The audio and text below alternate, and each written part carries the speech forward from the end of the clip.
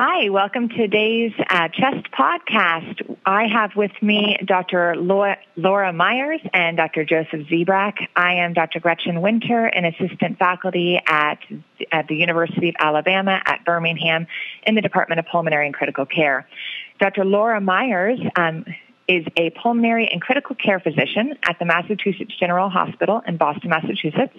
She completed a 2-year fellowship at Harvard Medical School in patient quality and safety that was funded by Harvard's malpractice insurer, the Controlled Risk Insurance Company, or CRICO.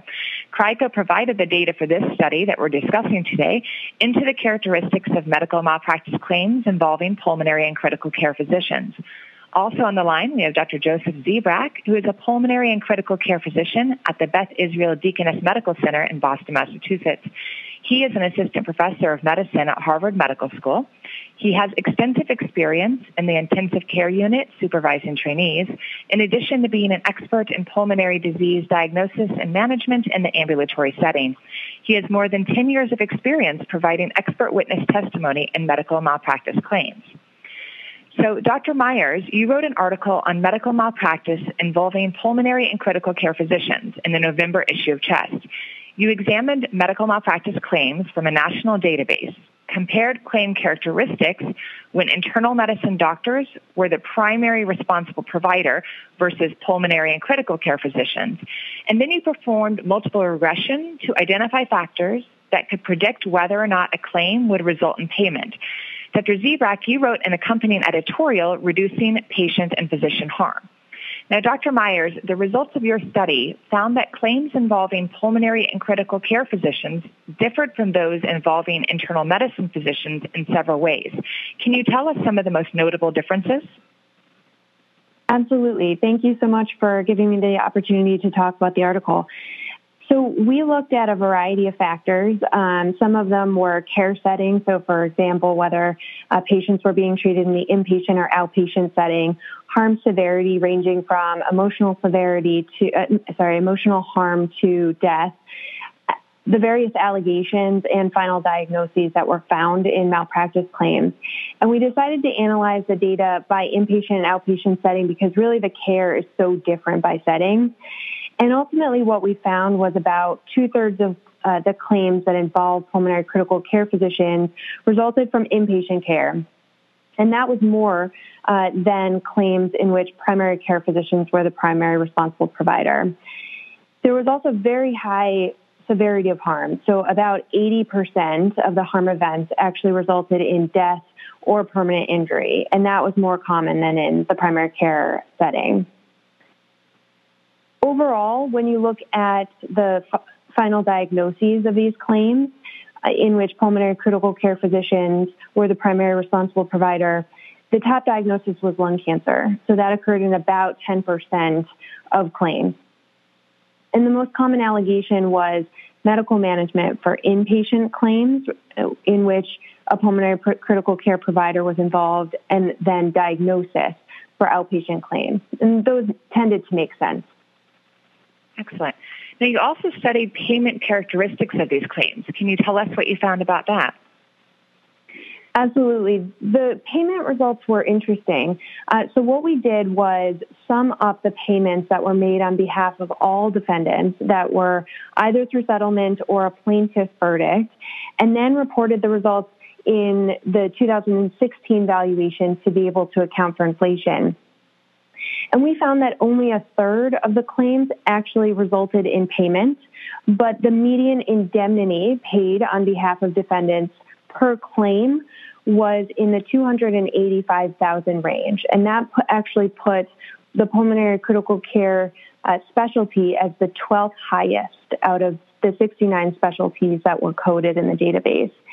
And we essentially attributed that high median indemnity payment to the high severity of harm. We also did a multiple regression analysis to try to understand the multiple variables that were associated with payment status. And we ended up finding 2 variables that were statistically significant. One was that outpatient care increased the likelihood of claim payment, and temporary harm decreased the likelihood of claim payment. And we had hoped to actually find more variables that were statistically significant, but didn't, which is interesting in and of itself.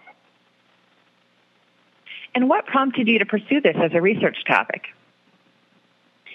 So I'm interested in learning health systems, and that's a kind of a buzzword now in which health systems and health care providers use data that come from their clinics or their hospitals, and it feeds back into a continuous cycle of quality improvement.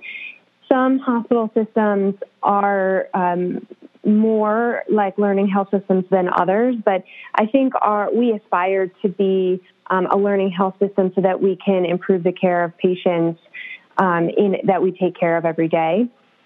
This sort of research uses the data to try and understand how to prevent the harms from happening in the first place. Excellent. So one of the things I found particularly interesting as a pulmonary and critical care physician is that while 64% of the claims occurred in inpatient settings, that's almost 2/3 were in inpatient settings, only 26% of those were in the ICU. Do you have any hypotheses on why there were relatively few suits resulting from such an intense environment with critically ill patients? It's actually a fascinating result. Most of my clinical work has been in the critical care setting, and I have to say going into the study thought that there would be a higher likelihood of payment in the inpatient setting, and the ICU being so intense would probably account for the majority of that. I think that we think of the ICU as this high-stakes environment, and that could translate then over to higher malpractice risk. But I think that in the end, there are a couple of reasons why only the minority of claims ended up coming from the ICU. The first is that there is a fair amount of literature at this point on the communication strategies within the ICU. And I think to date, it's become integral into most of our training programs. So when I was a fellow, we had sessions where we did role playing with families, and we practiced giving bad news and how to deliver it in a way that was most receptive by families. We also have strategies in the ICUs where I work to help families cope with bad news. The second is that I think families tend to understand what the ICU means. Simply in its name, intensive care unit. People see their loved ones being supported on ventilators, needing medications to keep them alive, needing procedures to keep them alive. And I think that's a very different scenario in which patients and their families are coping in real time. And that doesn't mean that harms and errors, preventable harms and errors don't happen in the ICU, but they are actually happening at the same time in which they're under our care. Whereas in the outpatient setting, for example, patients could, go home from the hospital and realize that there was a missed lung nodule, and maybe not realize this for years. And then they're not under the care, let's say, of the provider that missed the diagnosis. And it's just much more difficult to help them cope at that time. And that may result in increased malpractice risk. Interesting.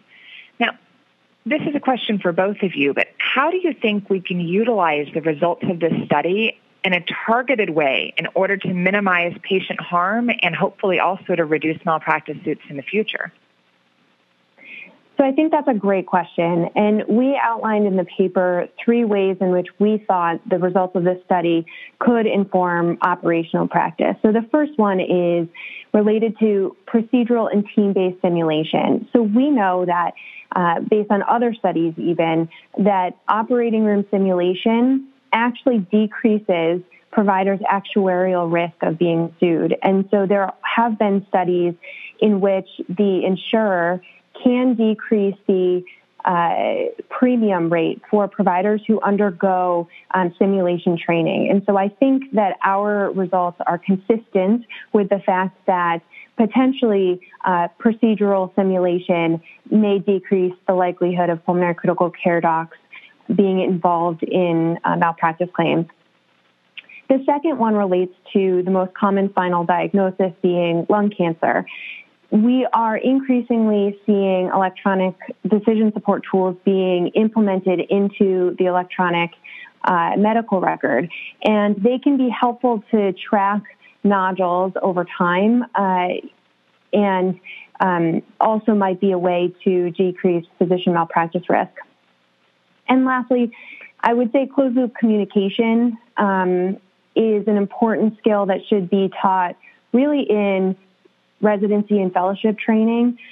There is a best practice that's put out by the Harvard malpractice insurer CRICO just in the last 2 years about how to accept a referral, generate recommendations, and then translate those recommendations back to the primary care provider who had referred them to you in the first place, and really delineate who's responsible for ordering tests and following them up, and then ultimately relaying the results to the patients. Those sound like some really fascinating ideas that could potentially have a great effect. Dr. Zebrak, do you have anything to add to those ideas? Yeah, so I think that quite typically Dr. Myers was extremely perceptive and extensive in her recommendations, and I would support them wholeheartedly. Definitely, nodule follow-up is something that is critical, and in many centers around the country, there are specific lung cancer screening protocols that do have navigators that follow patients with nodules and make certain that any changes in nodules are communicated to their primary care providers. And I think that expanding that, making physicians aware that those programs exist, is really critical in terms of reducing what was one of the largest categories of malpractice claims, pulmonary nodules that were either overlooked or inadequately pursued. Certainly believe that simulation centers are critical and important in reducing procedure-associated risks. And fortunately, large medical centers like ours have a very sophisticated and thorough simulation program to teach trainees how to perform procedures in a safe manner. And then lastly, I do want to comment on what I would call handoff issues or communication issues, because when patients are in the hospital and then get discharged, the process of communicating what went on in the hospital and what needs to be followed up to primary care providers is something that I suspect we need to work on a little more intensively. And some of the claims that Dr. Myers has identified are a consequence of poor communication between providers. And I think that the nature of our healthcare system, the fact that we now infrequently have primary care doctors who spend time in hospitals, their role has been largely replaced by hospitalists, makes the communication of information that was acquired during a hospitalization a little more challenging to get into the primary care provider's office space. Excellent points. Now, Dr. Myers, you noted that the median open claim time was 1.5 years. And Dr. Zebrak, in your editorial, you stated that 99% of high-risk specialists, like pulmonary and critical care physicians, will be served with a malpractice claim. So I'm looking at these numbers thinking that 99% of us will have at least one malpractice claim, and then that claim is going to be open for an average of 1.5 years, which seems like it could have a great effect, unfortunately a great negative effect, on us as physicians, since that's a significant portion of our life. Dr. Zebrak, I was wondering, how do you think these prolonged times will affect the physicians involved in the suit and potentially their patients? So I think that when a physician is served with a claim, it's really a crisis in that particular individual's life, because all of us regard what we do with great sincerity and integrity, and a claim suggests that we've done something that's seriously wrong, and a claim that results in what plaintiffs are thinking is an unnecessary death is really an overwhelming sadness and burden upon the physician who has been implicated in that circumstance. So, I think that physicians rather, go through a grieving process and a self-doubt and self-esteem crisis that oftentimes lasts until the claim is ultimately settled. Excellent. Now, Dr. Myers, you mentioned that you would have liked to be able to collect data on physician disclosure and apology. What did you mean by that? And are early resolution programs the way of our future in addressing these? Well, it's a great question. There is a lot of innovation taking place in this space, but it is varying by state. So I'll give you the example in Massachusetts. We have a mandatory disclosure law in Massachusetts in which providers have to disclose any unanticipated outcomes or complications to patients or families at the time that they're happening. And in my training, we have specific sessions on how to do this. And certainly the spirit of the law tries to address the asymmetric information that exists within healthcare, and that is that patients and families don't necessarily understand the implications of all of the labs and all of the imaging findings, and they might not know what to expect even in every clinical scenario, especially when things get complicated with multiple organ failure in the ICU. But in the current status of malpractice in Massachusetts, that disclosure and apology statement is actually not admissible in court. There are, however, been some exceptions if there was some sort of controversy, for example, among the parties that were present during the disclosure. And so there are some hospitals in the Boston area, like Beth Israel and Brigham and Women's Hospital, that have started to look at this early adoption program. And essentially what that means is the programs are trying to figure out which cases in their healthcare system, both inpatient, both outpatient, in which the patients experienced an adverse event and that the healthcare system has failed to meet the standard of care. And they try and do that before claims are filed, and then devise a way to compensate patients and families. These sorts of programs obviously are appealing because they take the healthcare teams and the patients and families and put them on the same side of the issue, as opposed to having them be on opposite sides of a dispute or a claim. And we are in the very early stages of those programs. I think they're very promising. But I think one way in which the work that we published in CHEST might inform those programs is the cases that are identified in the programs, the cases that are identified in our data might be what the programs are using for compensation to understand which cases are most likely in our current court system to actually result in payment.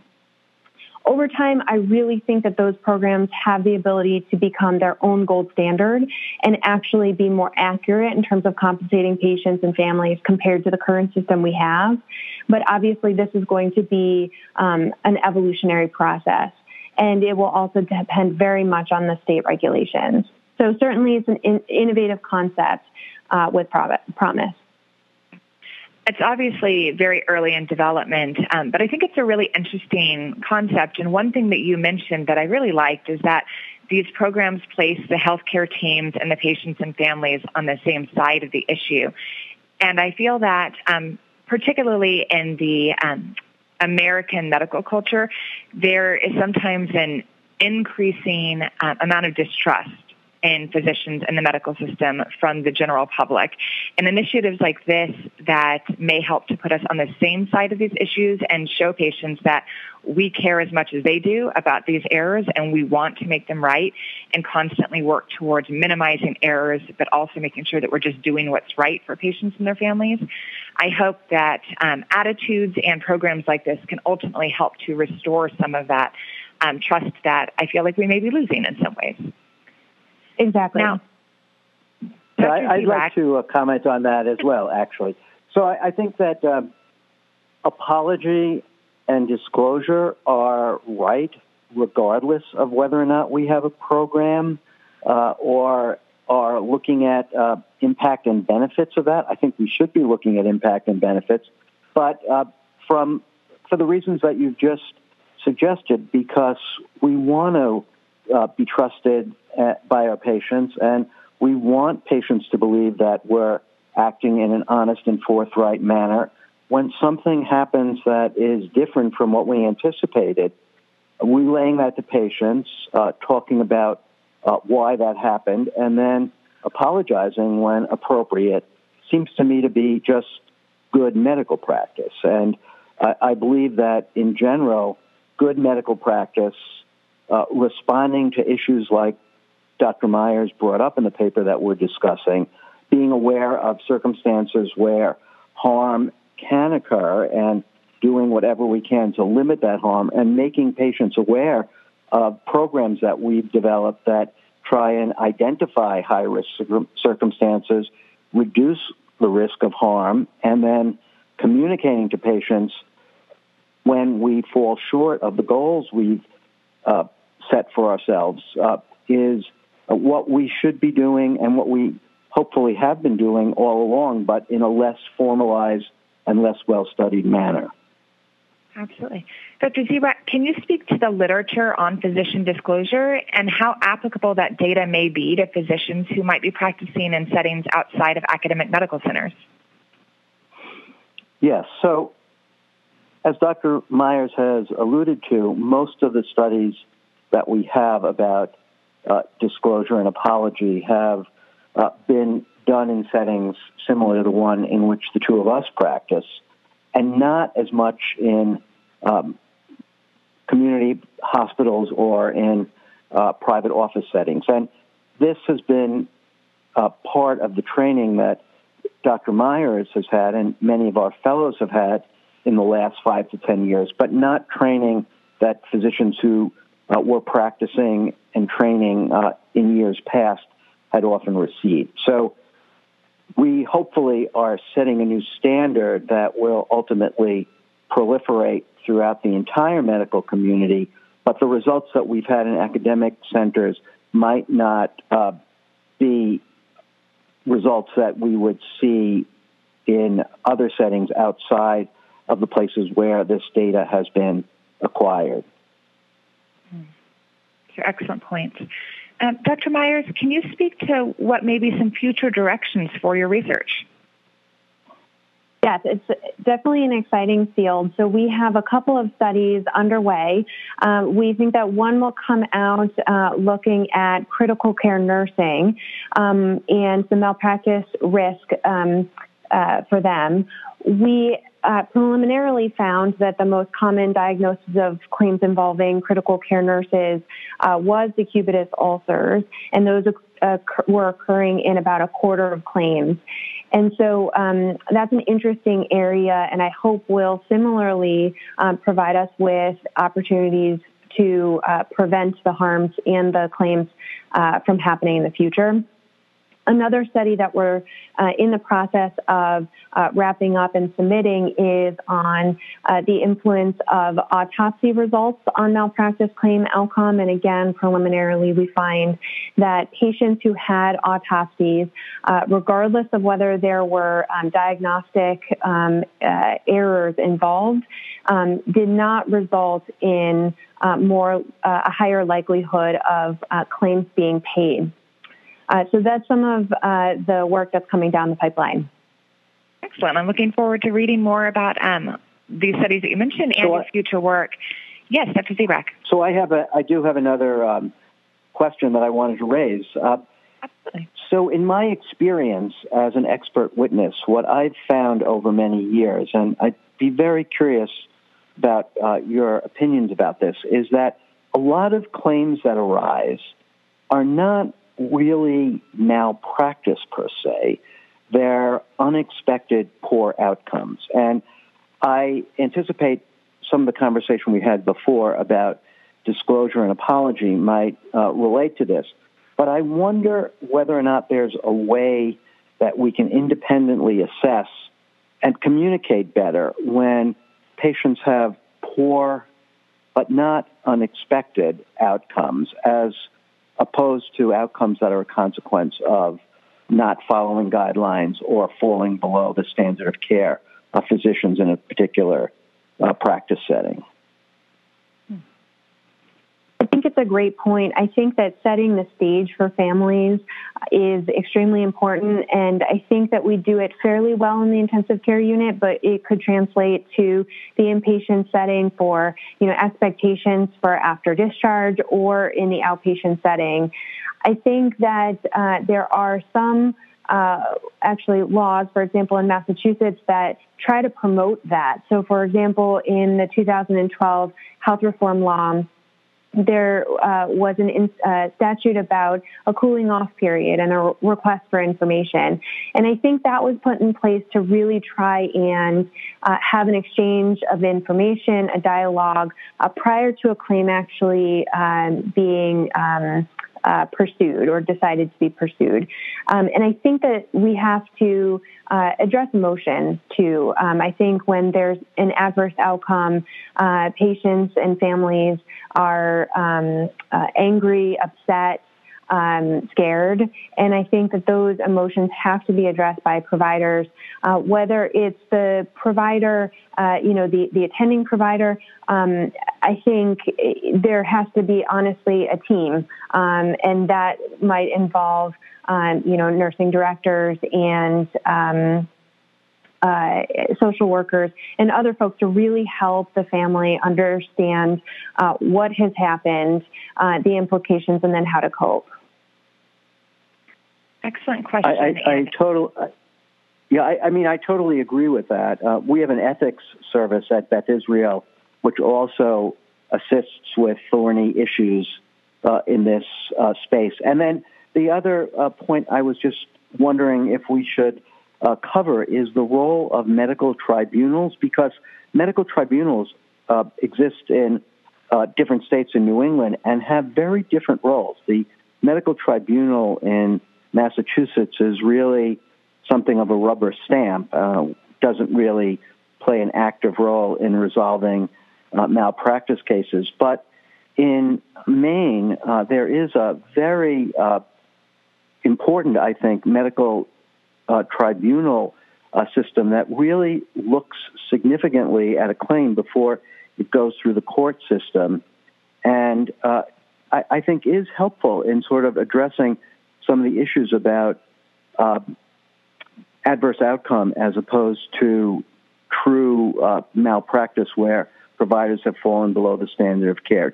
Did you see any difference in states where there were tribunals that did play an active role as opposed to the Massachusetts tribunal, which is pretty much perfunctory? Well, it's an interesting question. The reason that this research can be so difficult is because the tort laws vary so much by state. And like you said, even with two states that are geographically close, the legal milieu is very different. And so sometimes there can be a rejection of claims by tribunals if they feel there isn't merit. But we did not look at that in our study. We did adjust for the clustering within states, but we did not break down the claim results by state. I thought the geographic distribution was interesting as well, with the smallest number of claims happening in the Midwest, the largest happening in the West, second largest in the East, and just below the Midwest, claims happening in the South. Do you think there are cultural differences that result in those percentage differences? I think there could be cultural difference, like I said, legal differences. It could also reflect the fact that this data is a national database and certainly one of the largest that exists, but it depends on hospital systems providing the data. And so, while it encompasses 30% of all claims filed in the U.S., which is quite large, it certainly doesn't account for everyone. And one last question that I found interesting. So in my experience, once again, as a expert witness, a large percentage of the cases that I get asked to comment on involve pulmonary emboli. Yet that did not seem to be a significant cause for claims in the database that you reviewed. Any thoughts about that? It's a very interesting question, and one that has come up in our other work looking at autopsy claims. The issue with pulmonary embolus is that it's kind of this phantom diagnosis sometimes. So when there is a suspicion for pulmonary embolus, sometimes, the patients can't be anticoagulated because of a contraindication or can't receive dye for, confirmatory diagnosis. And so sometimes it's found on autopsy and sometimes it's, again, just presumed. And so it is this diagnosis that's hard to pin down, and especially in these claims where there isn't a definitive diagnosis or autopsy pathology results. Well, what an interesting discussion. I'd like to thank both Dr. Myers and Dr. Zebrak for sharing their time and expertise with us today on our podcast, and we thank all of our listeners for tuning in. And I look forward to joining you on our next test podcast.